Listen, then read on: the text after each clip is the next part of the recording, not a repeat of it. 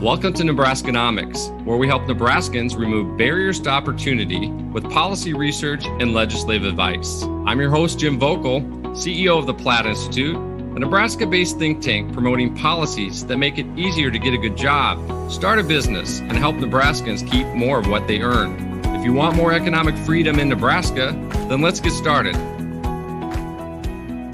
My guest today is U.S. Navy veteran Mike Beyer. Mike served as a construction electrician supporting our SEAL teams on 2 deployments to Iraq. But when he came home to Bridgeport, Nebraska, he was prevented from using those skills to start a civilian career he trained for. Mike, welcome to Nebraskanomics. For those who haven't yet seen your great video, which people can find at plattinstitute.org, what kept you from being able to become a Nebraska licensed journeyman electrician? So when I was transitioning out of the Navy, I was looking at getting my journeyman license in Nebraska and was told that any experience I had gained in the military would only count for 1 year experience in Nebraska. And it was basically in their rules that that's how it was. And after being introduced to you guys through Senator Erdman,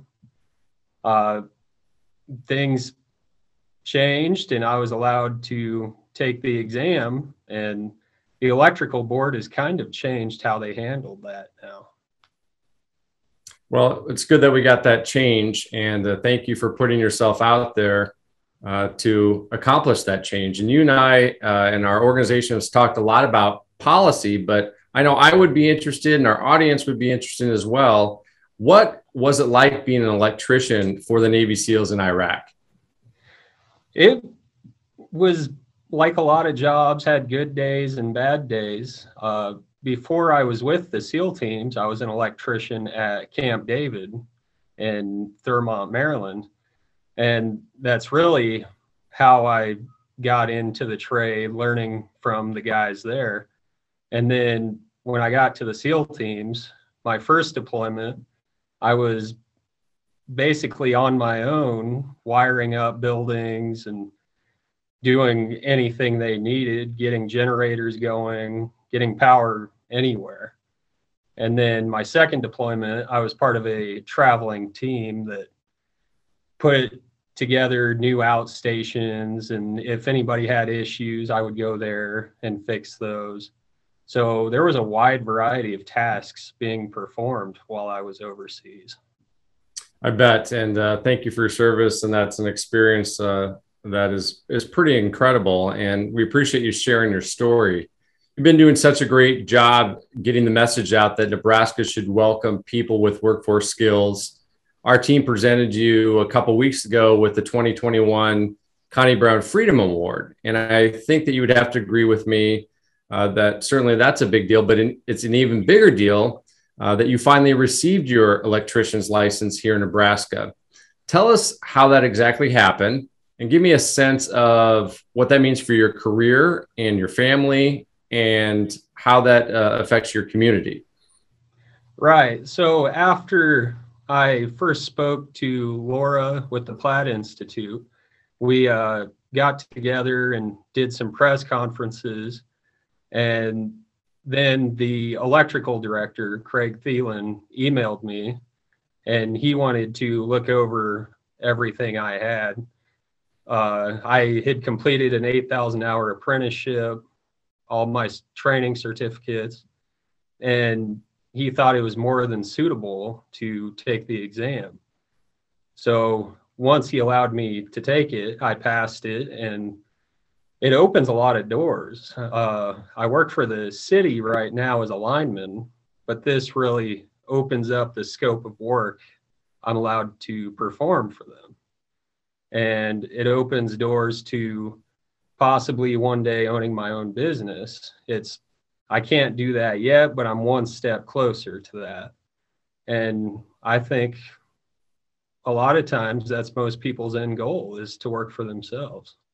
We are actually expecting our second child in February, so trying to keep things simple right now. Well, congratulations there as well. Thank you. So there's a bill sitting in the Government, Military, and Veterans Committee, LB 263, that would have saved you a lot of grief had it passed out of committee and approved by the legislature. It would provide universal recognition of licensing, career experience, and military specialties workers bring from outside of Nebraska to our state. 5 out of the 8 senators on that committee need to vote to move that bill forward so it can receive full consideration by the full legislature. And it's a pretty politically divided committee. Given what's happened to you over the last 12 months, what's your message now for these senators as they come back to session in January and hopefully consider this bill again in committee? My message to them is everybody keeps talking about growing the workforce in Nebraska, and things need to change to do that. There's a lot of red tape keeping people from getting licensed in professions that maybe they've been licensed in other states or trained in the military to do these jobs. And for one reason or another, they can't do it in Nebraska. And like I said, the electrical board has changed their stance, but there's a lot of other professions that if it was just straight across the board, universal recognition, it would make it a lot easier. Yeah, especially with the tens of thousands of job openings that we have in the state. I'm coming out to your neck of the woods in the early part of November to the Bridgeport, Scotts Bluff area. Can you maybe share any insights that you have as a tradesman, what the workforce shortage is having on rural communities like those in Morrill County where you're at? Right. There's a very limited number of electricians, plumbers, contractors. Being a lineman, I deal with the electricians daily. And in this area, there's only really 2 of them that I deal with on a daily basis. So there's a huge demand for the work, and the electricians that are here need workers, and they're having a hard time finding that. If we could bring other people in that didn't have to start at ground level because they have these skills, I think that would help tremendously. I agree with you 100%. And perhaps something else that will help is this recruiting campaign called The Good Life is Calling. And it highlights the opportunities and quality of life available here through a series of TV ads. The ads, I think, are pretty good. Some people are still, I think, skeptical that Nebraska can recruit younger workers like you from around the country. You've had a real brush with some of the obstacles we still have in place in Nebraska, but you also sound pretty optimistic about places like Bridgeport, where you live and where you're from. Do you have any thoughts for how to approach highlighting the benefits of the state while also keeping an eye on how we can maybe do better? Bridgeport is a great small community, and it's one of those places everybody knows everybody. And if you do good work, people know about it, and you really don't have a hard time finding a job or getting a job with somebody that has made a name for themselves already. I think we highlight it by advertising the people of the area. I mean, there's great people in this state, and I think that's what makes Nebraska so great. Yeah, hopefully this campaign can attract people to experience the good life here in Nebraska and have the similar experiences that you just outlined for it. As I mentioned before, you received the Connie Brown Freedom Award. Connie meant a lot to me personally. She was like a second mom.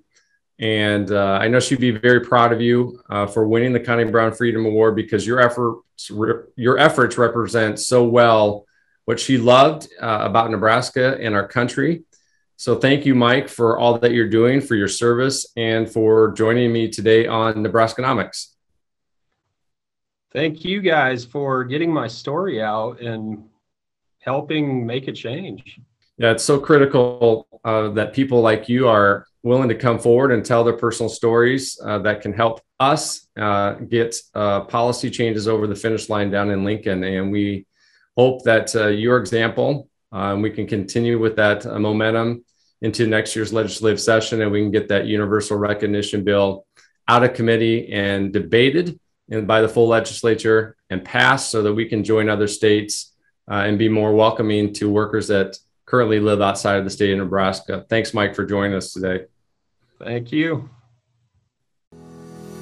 Thank you for listening to today's episode. If you want more economic freedom in Nebraska, please visit platteinstitute.org to make a donation to help fund our research and advocacy. Or you can subscribe to our newsletter and learn about today's most important issues facing Nebraskans. It's time to stop the status quo. Let's remove economic barriers and make Nebraskans proud.